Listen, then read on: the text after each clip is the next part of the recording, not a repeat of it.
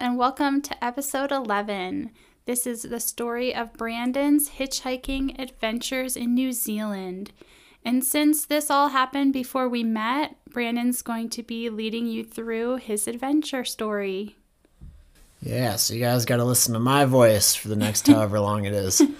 But Sophia's here for some moral support and some nice laughter from time to time, if I can manage to be funny. But what I'm going to tell you guys is a true story today. So, as I've said before, there's nothing in life that's not technically spiritual. And so anything anybody ever says can be considered spiritual as far as I'm concerned. But this is an adventure story. And as you'll see, it involves spirit guides, divine trust, psychics, and synchronicity, all the stuff that this podcast channel is about. I'm going to tell you an initial story that we need to gain the context from, and I'll circle back to this story at the end. And so I've told this story in the energy healing episode that we did. So I'll just be brief here and just get to what the point of it is, and just talk about what's relevant. So there was an image in my teenage years that I found online of hands with light pouring out of them that I found when I was looking for tattoo ideas. And I wasn't ready for a tattoo, and so I made that the background on my computer for many years, part of high school, all of college. And when I was 23, I finally printed it out, brought it to a tattoo shop, and worked it into a tattoo that I have on my side. And that's the end of that image as far as what's needed to know for the background. So keep that in mind. We'll circle back to it. But now let's jump into me going to New Zealand. Woohoo! Thanks, Sophia. You're welcome. Okay, so I moved there when I was about 27 years old, I think, because a dear friend of mine had moved there. So I'd always wanted to go kind of do the year-round snowboarding thing, winter in Colorado, winter in New Zealand, and then I came back to winter in Colorado. So I had 3 back-to-back winters, which I thought was cool, but I met some people that were on like their 9th back-to-back winter. So anyways, I got there, and she was what I call a nanny, but I guess there they call it an au pair, for a very nice lady who worked as one of the higher-ups for NZ Ski Company. And it took me a few weeks of being in New Zealand to learn that the way they say the letter Z is Z. So I was really confused by that for a while, but it's New Zealand Ski Company, so NZ Ski Company or NZ Ski Company. Anyways, that's Interesting. I didn't even know that. Yeah, saying that many times, like a bit of an advertisement for them. We're not sponsored. Okay, so she helped me secure a job at the Remarkables ski area, where I was part of the food and beverage department, but basically I was a driver of supplies. I'd bring up all the food, and I'd bring down all the trash and recycling and laundry and, other random supplies that I had to get in town, and the list goes on. So I was up and down this long mountain road that was pretty gnarly, but it had a guardrail on the side, and took about maybe half hour, 45 minutes to go one way on it. And I was up and down that road 3 or 4 times a day, every day, in a little Toyota pickup truck with the steering wheel on the opposite side than what I'm used to. So on the right side of the car, it was stick shift, so the stick shift was in my left hand. But I was very busy. I worked long days, and the days were short as far as sunlight went anyways. And I got to park the truck at my house, which was nice. I'd wake up, hop in the truck, start my route, picking up a bunch of stuff in town. And by the time the day was over, I pretty much walked in the door, showered, ate, threw on a TV show, and fell asleep in the first 15 minutes, rinse and repeat. And so I did work with a lot of people my age and cool people who are traveling around and from all over the world. But I was kind of in my own zone. Like I was around people when I was at work, but I wasn't really connected to other people, if that makes sense. It felt like a lot of me time, a lot of alone time. And so all this is necessary to explain for a reason, which I'll get to, but I will say that I'm only explaining the stuff that's necessary to paint the pictures of synchronicity and the cool stuff that we'd like to talk about on this podcast. But there's of course many things that happen in New Zealand and many different ways and perspectives I could tell a story from my time there, but I want to get to the synchronicities here and the quote unquote spiritual stuff, as one might say. Okay, so I was alone, like I said, and I had a friend back in Massachusetts in the United States who went to go see a psychic on her own for herself.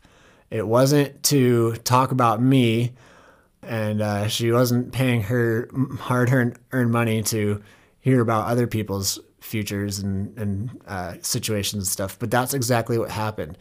So her psychic started talking about her friend, and clearly she clearly knew that the friend being referred to was me.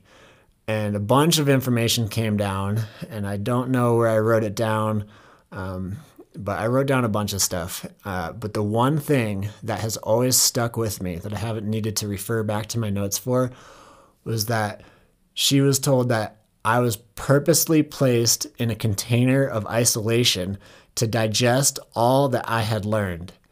And so I'd say over the past couple months especially, but definitely over the past year or so, a lot had happened in my life that kind of changed who I am on like deep and subtle levels, we could say.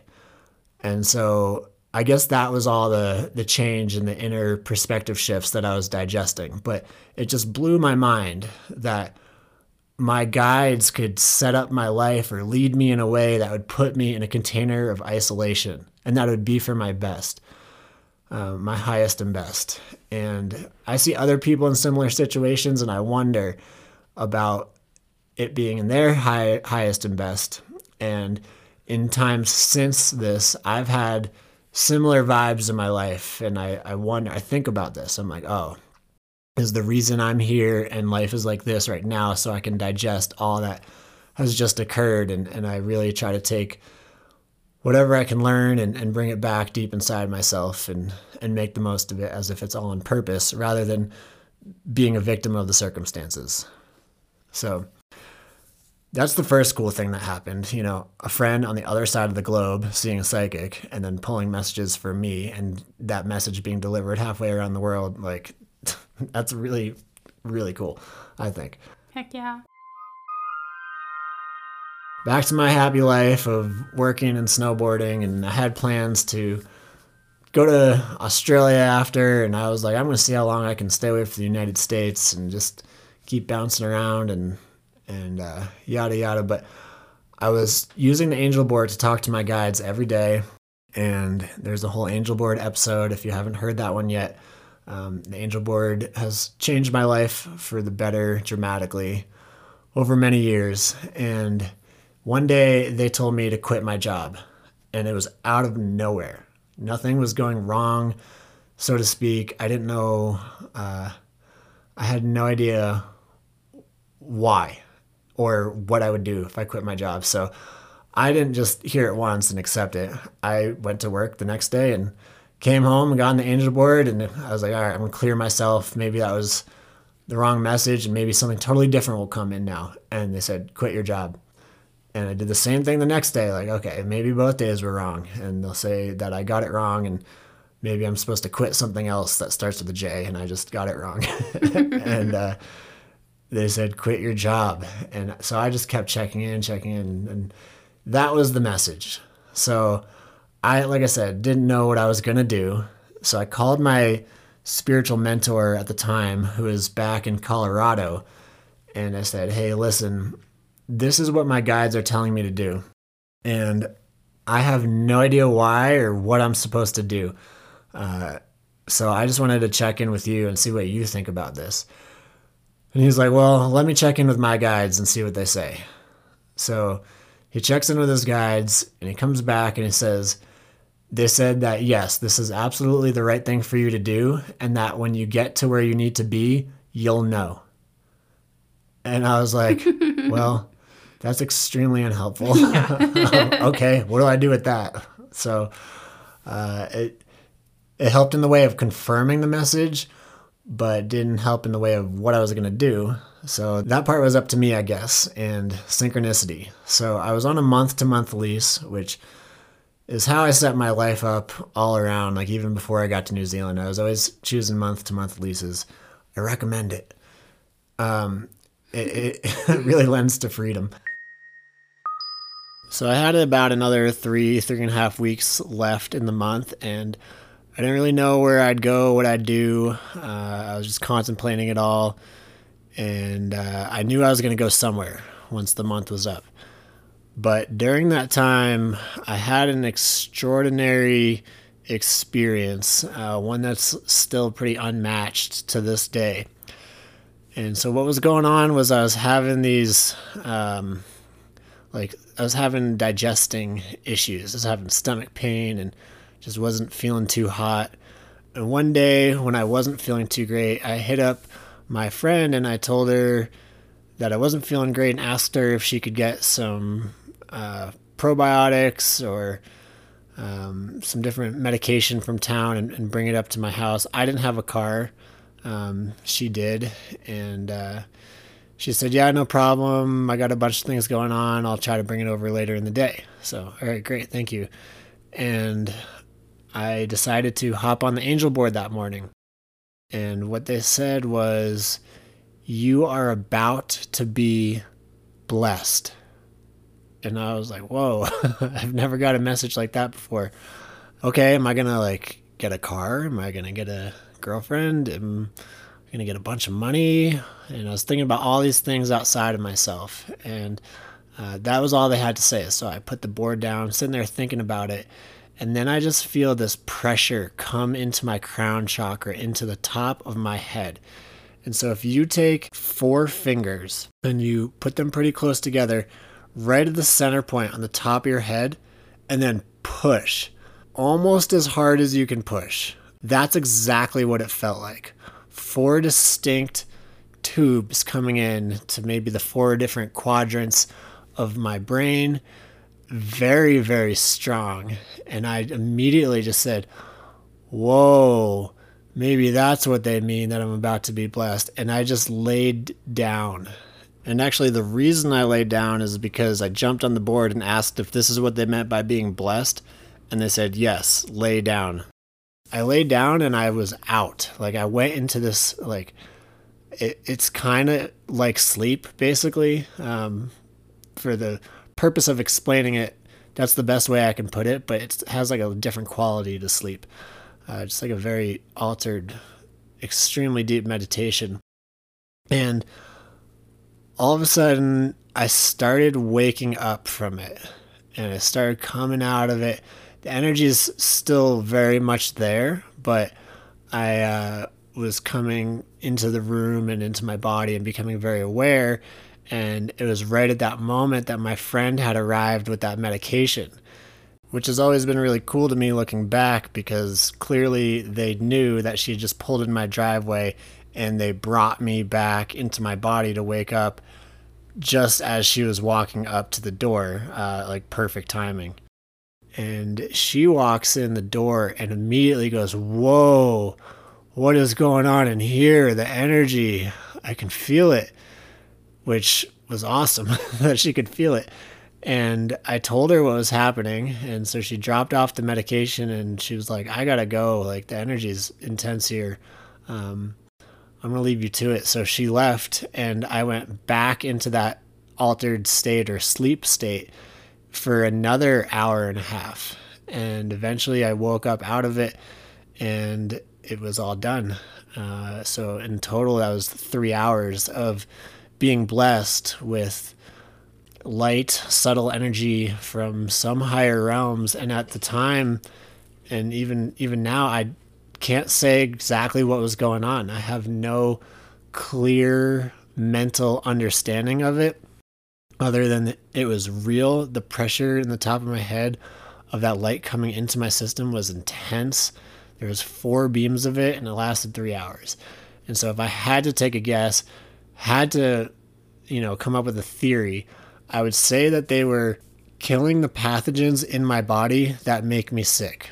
Because over the next few months, I was, as you'll see, traveling and making moves, and my sickness didn't really return for years after that. So I really think it was a healing, so I could go about my adventure, and it was really profound.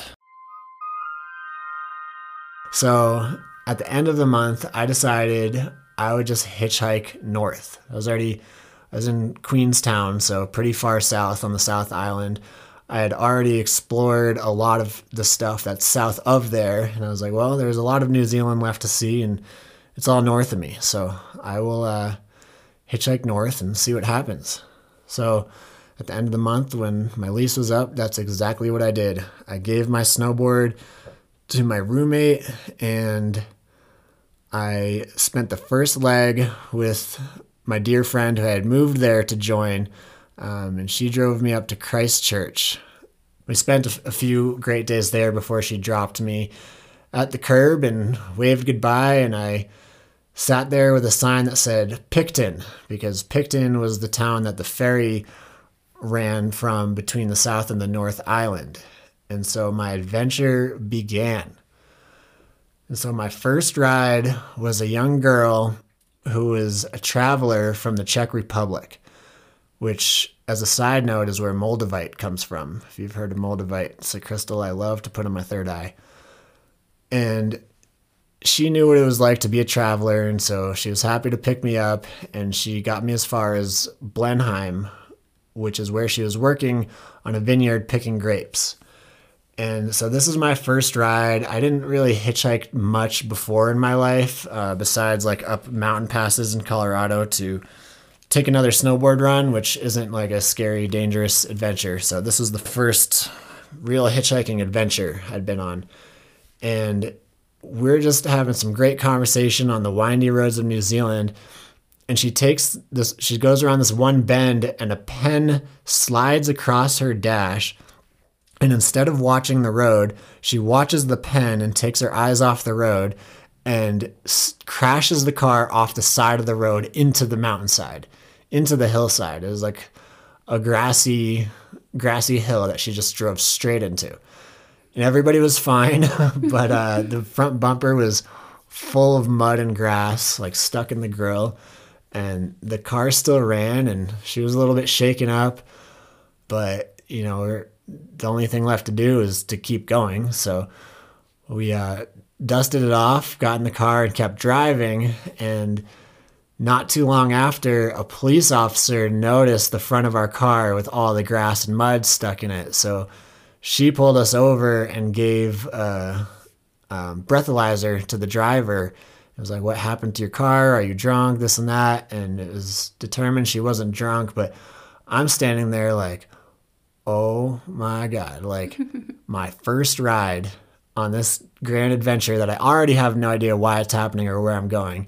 And the car crashes and we get pulled over by an officer. It's like, what is going on? So she was pretty shook up after crashing and then having to do the breathalyzer. And so I drove her car after that. And we ended up stopping and having some fish and chips, because they love their fish and chips in New Zealand. And took a break from the drive. But yeah, I drove her car the rest of the way as far as Blenheim. So that was my first ride. And it maybe took 15, 20 minutes from there to get a second ride for the last short leg to Picton. And that wasn't really too much of a noteworthy ride. It was an older guy, kind of quiet. Had some small talk. Nothing too memorable from it. And he dropped me where the ferries come and leave from. And they were done running for the day, so I walked around, saw some of the old ships there, and then found a hostel for the night and decided I'd take the ferry out the next day. So I also decided my bags were way too heavy. I had already given away my snowboard, so I left all of my winter gear in the donations bin that was at the hostel and lightened my load. So the next day I get on the ferry. It was a nice ferry ride, saw some dolphins, some islands, and we get to Wellington. And I get off the ferry. There's a few taxis trying to get my attention. And there's a van with like a very eccentric driver, and he's got disco ball lights in there and a bunch of other neon lights. And he was also giving rides. And I saw some of the passengers from the ferry in there. And so I decided it was safe, hopped in with him, and I'm glad I did because he was super cool, outgoing guy who was giving a tour as we drove around.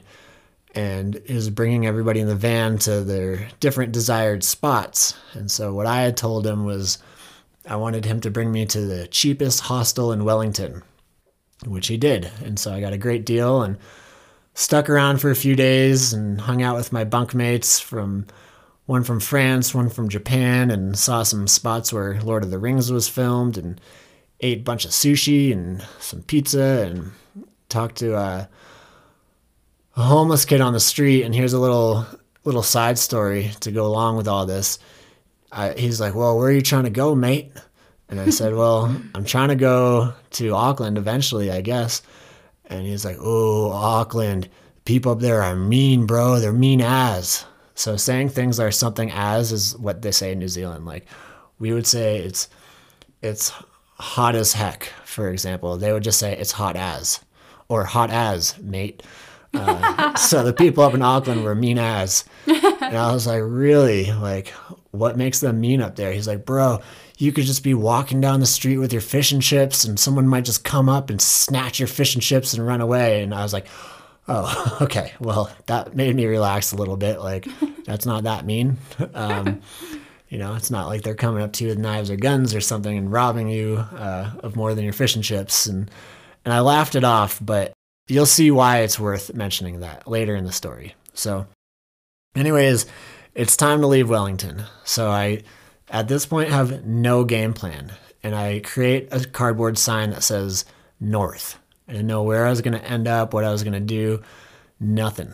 And I went out to the beginning of kind of like the road that goes north. And I was there for like 2.5 hours before someone picked me up. And so many people drove by and saw a sign that said north, and they just laughed at me.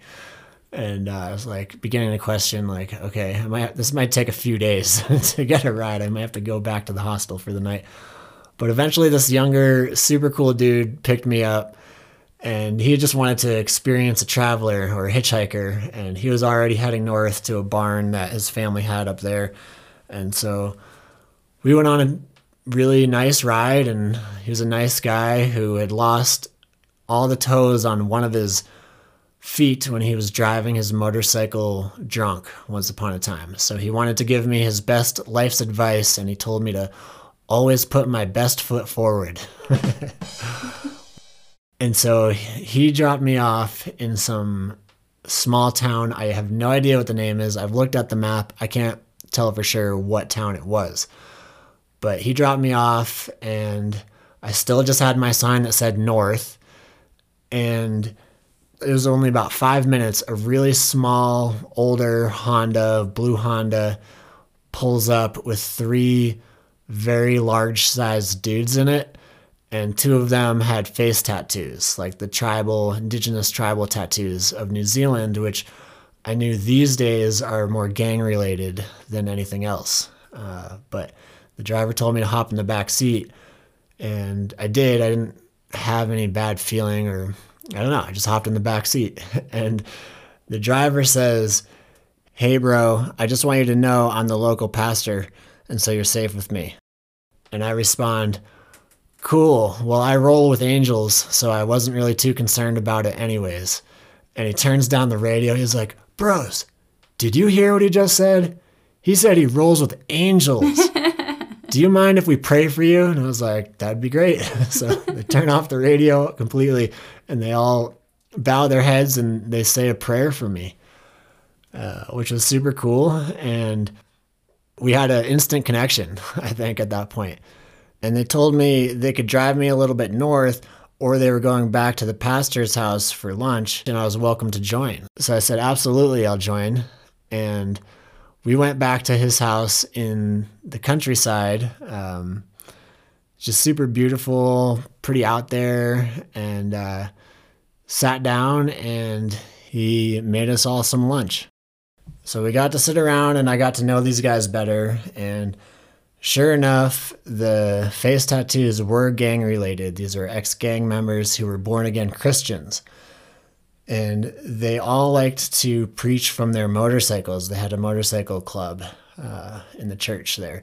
So we bonded over our love for motorcycles. And one of the guys was older and he was just looking me in the eyes, telling me I had the light of God coming from my eyes. And we talked about angels, and I felt just like angel after angel after angel show up behind me. And I was just getting so many chills having this conversation around the lunch table with them. And they all wrote me personal messages and signed a Bible. And they had created a logo of a hand with a finger pointing straight up toward God, and created a bunch of pamphlets and clothing with this symbol on it. And so they gifted me one of their t-shirts, and it says Jesus forever, forever Jesus, with a cross with the logo over it. And it was super special, like super heart opening. And I kept in touch with them for a few years when I got back to the States, and sent them pictures of me on my motorcycle wearing their t-shirt and pointing up toward God. And I'd like to reconnect with them at some point. And so when we were done with our lunch, he drove me back to town and just dropped me off in town to stand there with a new sign I had made at his house that said Taupo on it. They highly recommended that I aim for Taupo next. So I said goodbye, and he left me there with my bags on the curb. And Taupo is about 2 or 3 hours, I forget, a few hours north at that point. And it didn't take long, and a gentleman picks me up. And he had just got done working at a local health clinic, and we start driving down the road, and I say, okay, well, what are you going to Taupo for? And he's like, oh, honey, I actually just live right down the street here, and I was curious if you wanted to come back to my place. And he said it just like that. He also spoke flamboyantly with a lisp, so maybe a little more dramatic than how I even just said it. And I realized the situation I was in, and I was like, well, no. I have a sign that says I'm trying to get a few hours from here. I don't really want to come back to your place, but I appreciate it. So if you could just let me out, that would be great.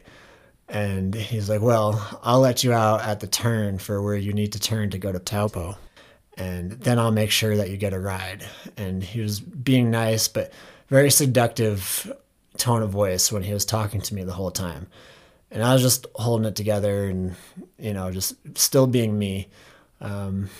And so he stops the car at the point where I can get out, and I say, hey, thank you very much for the ride, and go to give him a handshake. And he just grabs my arm and just strokes my arm all the way down to my hand. He's like, you have the nicest skin.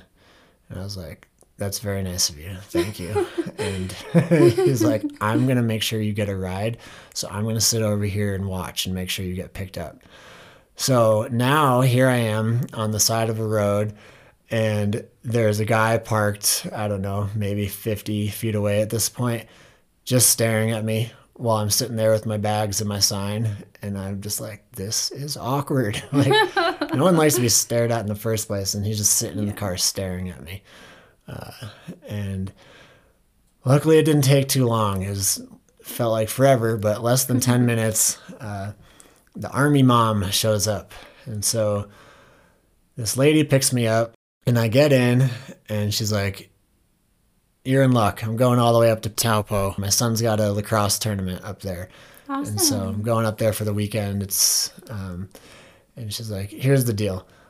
I work in the army, so don't try to pull anything. And I was like, got it. I wasn't going to. And she's like, I also usually hate hitchhikers, and I think that all of you need to get your own car.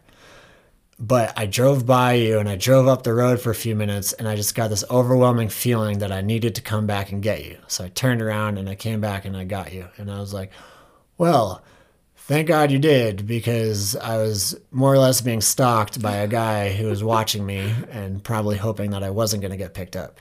So you really just saved the day here.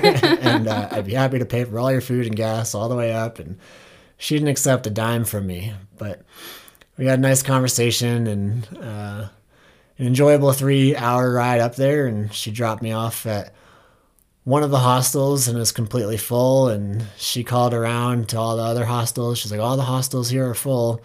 And I'm like, uh-oh, what am I going to do? And I just walked around town with all my bags and just went up to every hostel anyways and found one that was able to slip me in to a bunk bedroom. So I stayed there for a few days and I loved it. It was awesome. It was a cool place on the lake and they have hot spring rivers there. So I went to this park and yeah, just water flowing down in a river that just hot pools all the way down and I loved it. So I got to do some hot spring time and explore Taupo for a few days and had a blast, and then decided it was time to move on.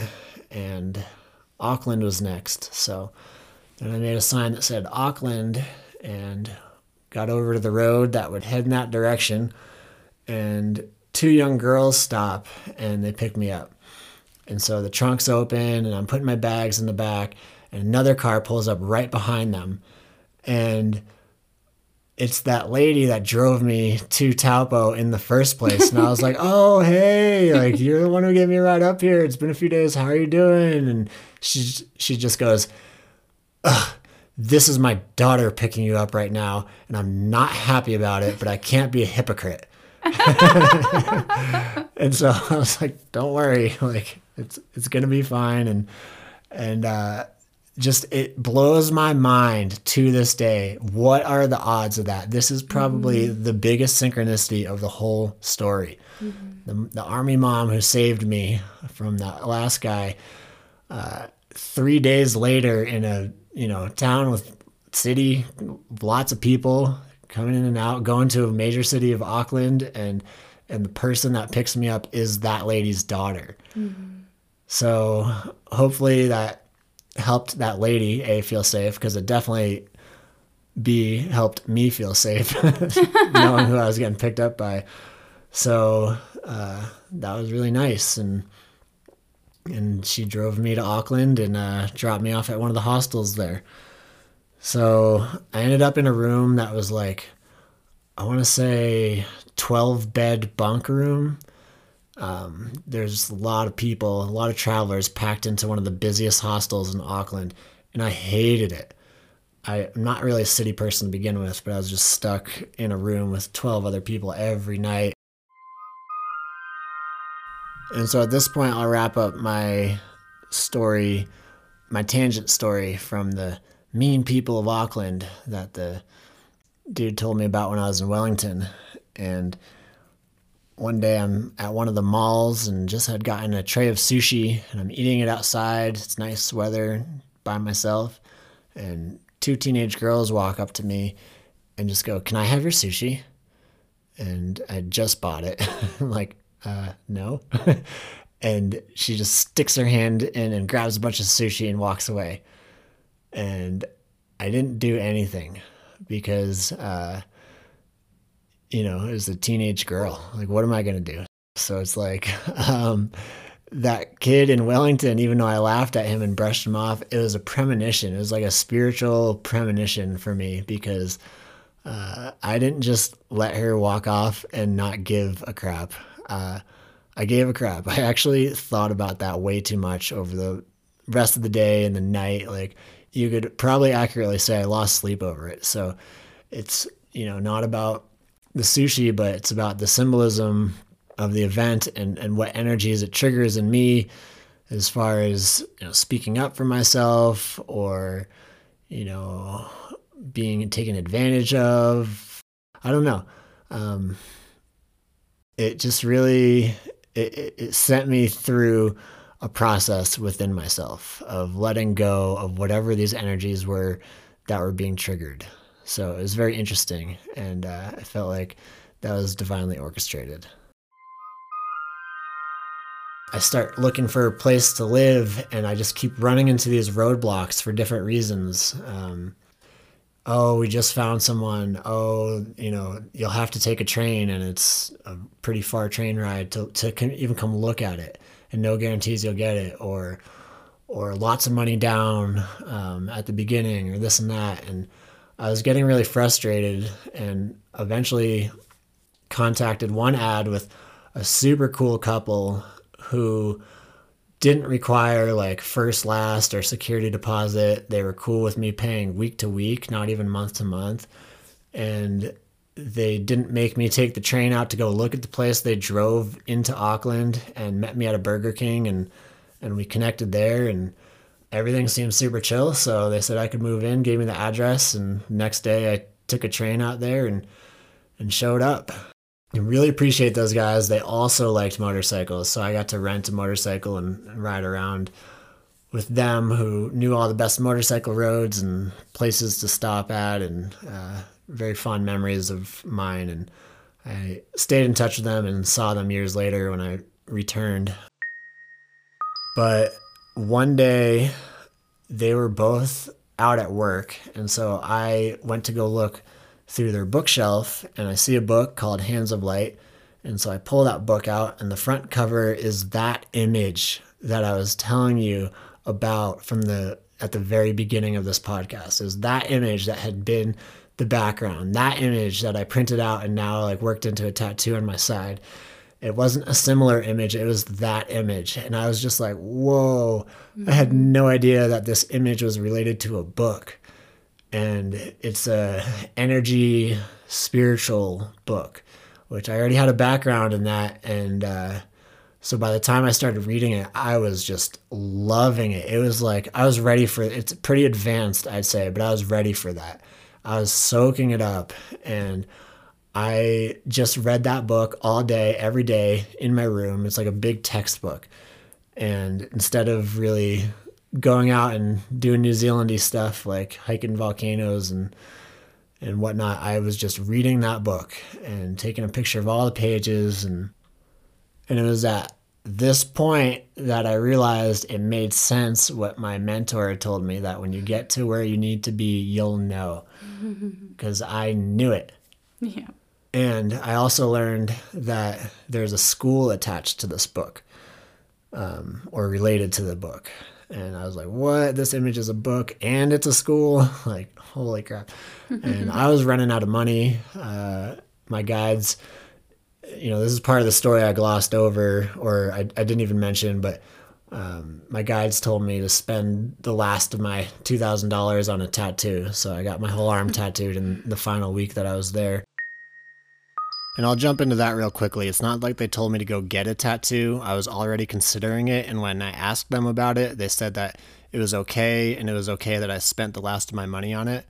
But the thing about this that is spiritual for me is that I remember as a young teenager, maybe even like 11, 12, 13, something like that, I would be sitting in my room by myself, and I would have a knowing that later in my life, both my arms would be tattooed.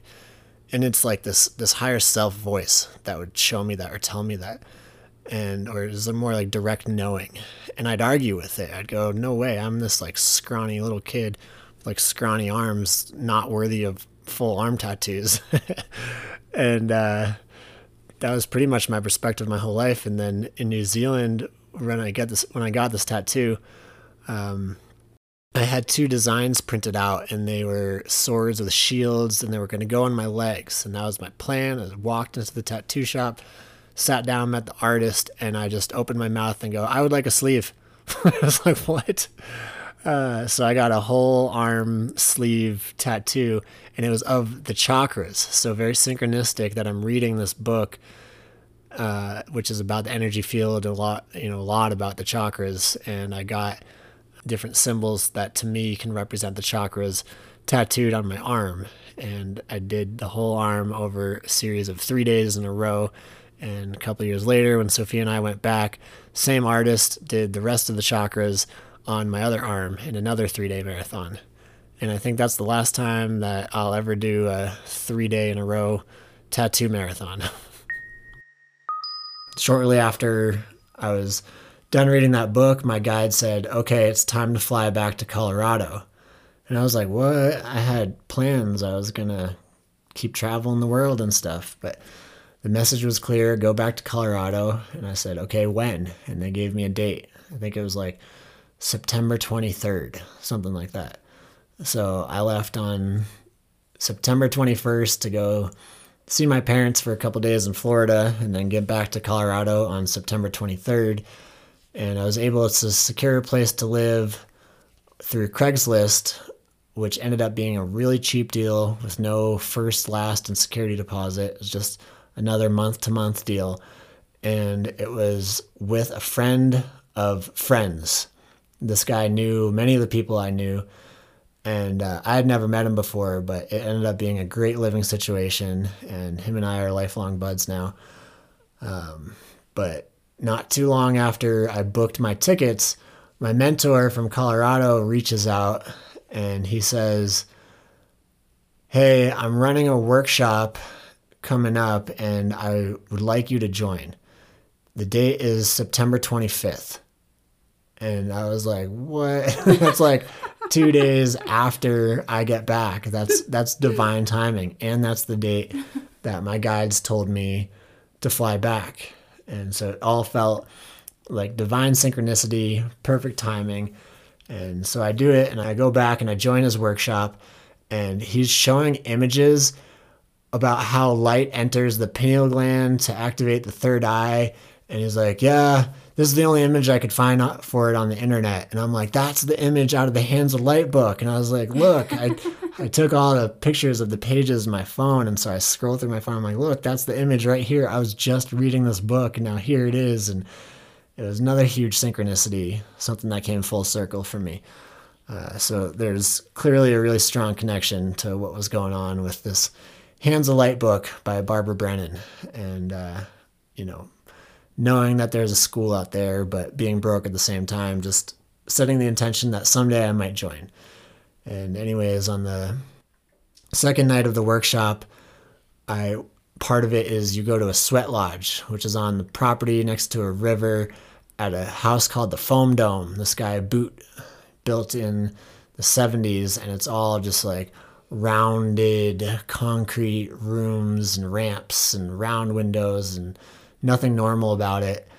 Super cool place, and had a sweat lodge in the back where my mentor ran his workshops, this part of the workshop was there. And so I show up there and all of a sudden there's this bright-eyed, beautiful young girl who introduces herself to me, just looking up at me with a big smile, and that person is Sophia.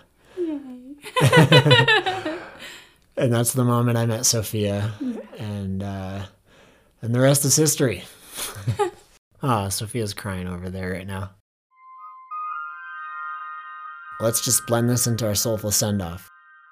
Years later, Sophia and I returned to New Zealand, and we spent 3 weeks living out of a hatchback Camry and driving around the South Island, and spent some time on the North Island, and that's a story for another time. But it was an adventure of a lifetime that led me to the love of my life, and just really shows what can happen when you trust in the divine and you trust in the messages you get, even if they're not complete messages. So it's a story near and dear to my heart, and it's an honor to put on a podcast. So I don't have to, it's a long one too, so I don't have to keep telling it to people in the future. I can just say, go listen to episode 11. So here you have it. Hope you enjoyed it. And Brandon definitely arrived in divine timing for me too. I was very much ready to receive him and his presence in my life, and it was the right time. We had been told by our same spiritual mentor that Brandon would show up at these workshops occasionally, and I kind of heard the name, but we never attended the same workshop. When he was there, I was not. I was working or whatever, and so it was divine timing at that time, the right time, that brought us together. Yeah, exactly. And we saw each other in a different light. I think we were both in a more authentic space and not really clouded by our mask selves, because thinking back, she had administered one of my drug tests for me when I was taking a commercial driver's license drug test for a job. She was working at the hospital. She had been at one of the holiday parties, and she was maybe one of the only people I didn't speak to the whole time. The vibes weren't right. But after we both had been placed in containers of isolation and been able to digest all that we'd learned more about being our authentic selves, and as we embodied more of that, which is, still the process this day, but as we embodied more of that, we met in divine timing and saw each other. Definitely. And when I saw you, as your friend in New Zealand said to you, you definitely had a light in your eyes, and it was so apparent. So it was striking. Yeah, and so did you. And I was also like, whoa, this spiritual group is usually all older people. Like, now there's like a hot young girl here. Now I got to be all nervous and stuff. So yeah, we worked through that. But anyways, pleasure to share my story, and thanks for listening, and we'll catch you on the next one. Bye. Every week, we share our most recent divine guidance in an audio recording called Oracle Offerings. Sign up for only $5 a month at patreon.com/aspenroots.